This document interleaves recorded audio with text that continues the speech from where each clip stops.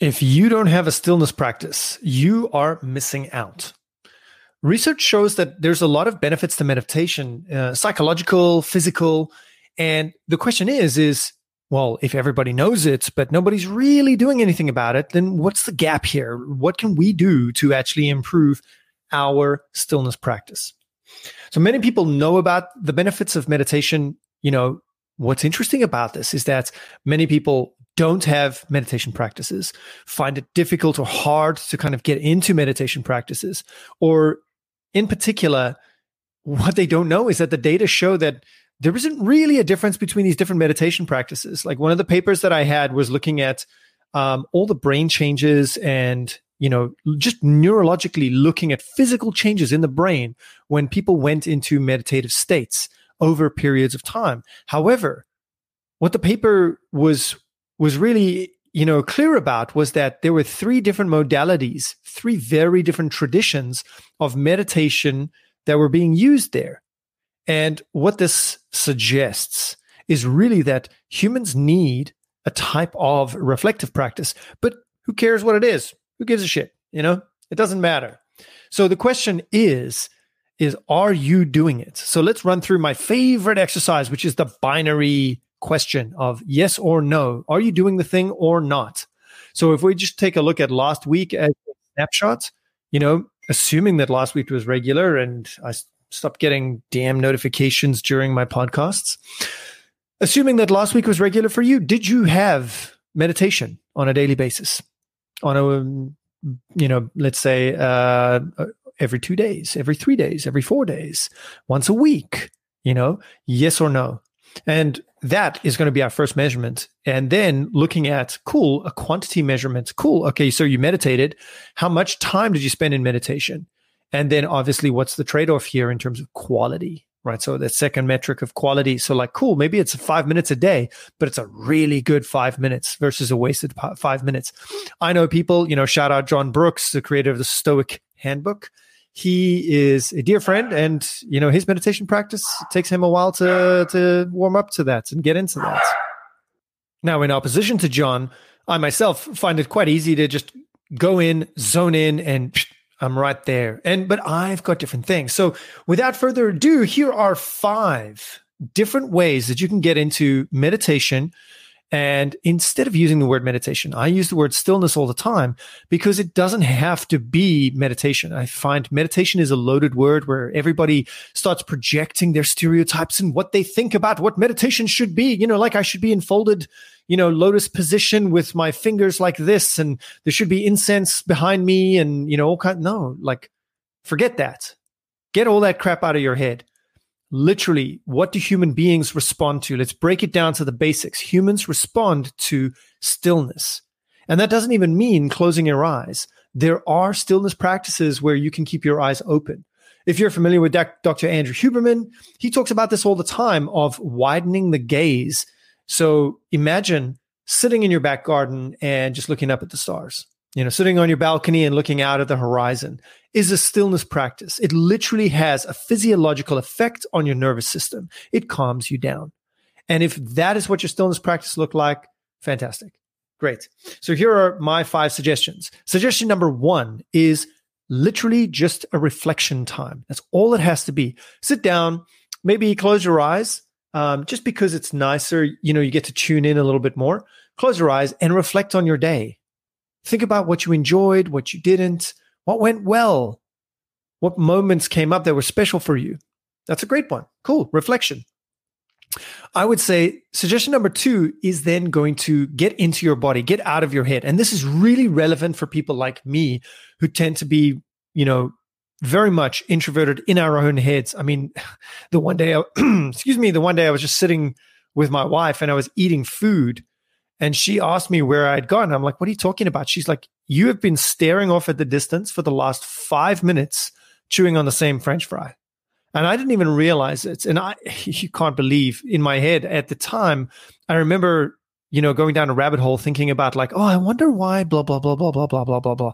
And if that would work, then this would, Anyway, so people like me are really heady. So getting into meditations where we have to visualize or follow a task, it's not the best thing. One of the greatest things for my type And we'll talk about Enneagrams later. That's pretty cool. But if you want to talk about it, getting into our bodies is really, really, really useful. So in that way, what I like to do is sit in a position where it's kind of stretching me out a little bit. And what that does is it just gives me a chance to rest and relax. And all that I do is I close my eyes, I focus on my breathing, and I think about the part of my body that I'm stretching, and I can feel the stretch and everything like that. And that's all I do. And I focus on how relaxed my body feels.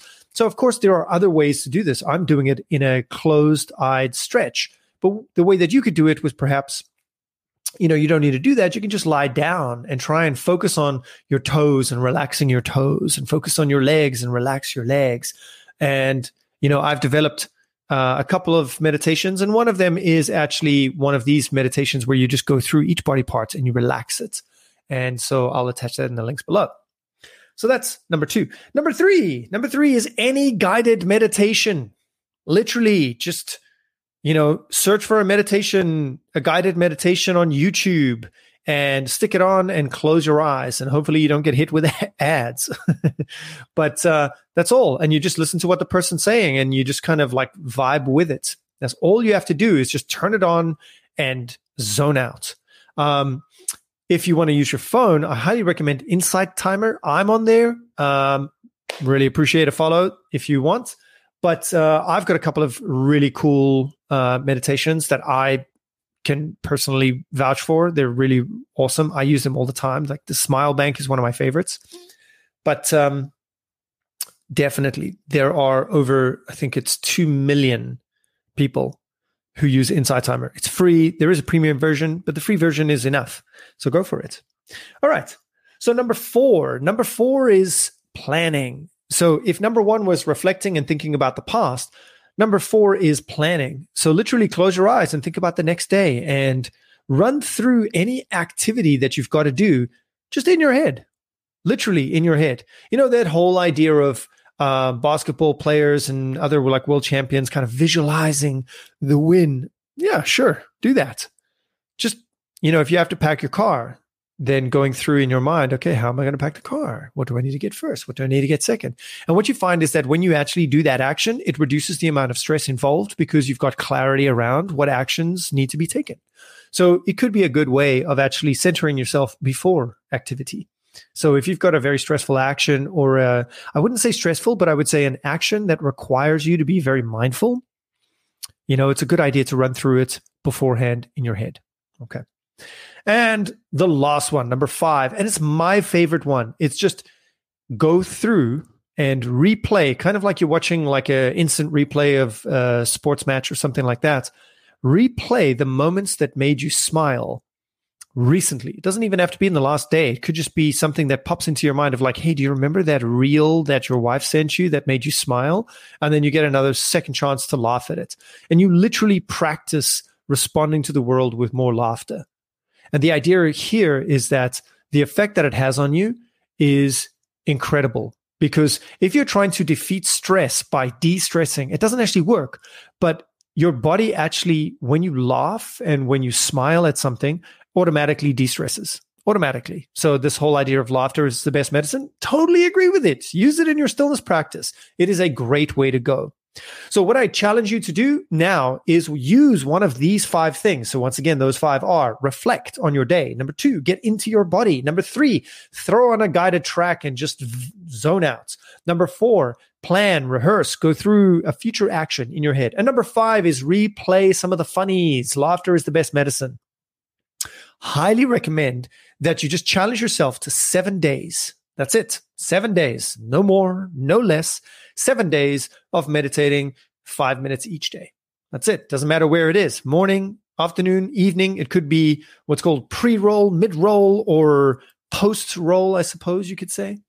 And let me know how it goes. I would love to hear from you. I'd love to hear if you have any thoughts, feelings, or ideas about this topic. Please feel free to comment.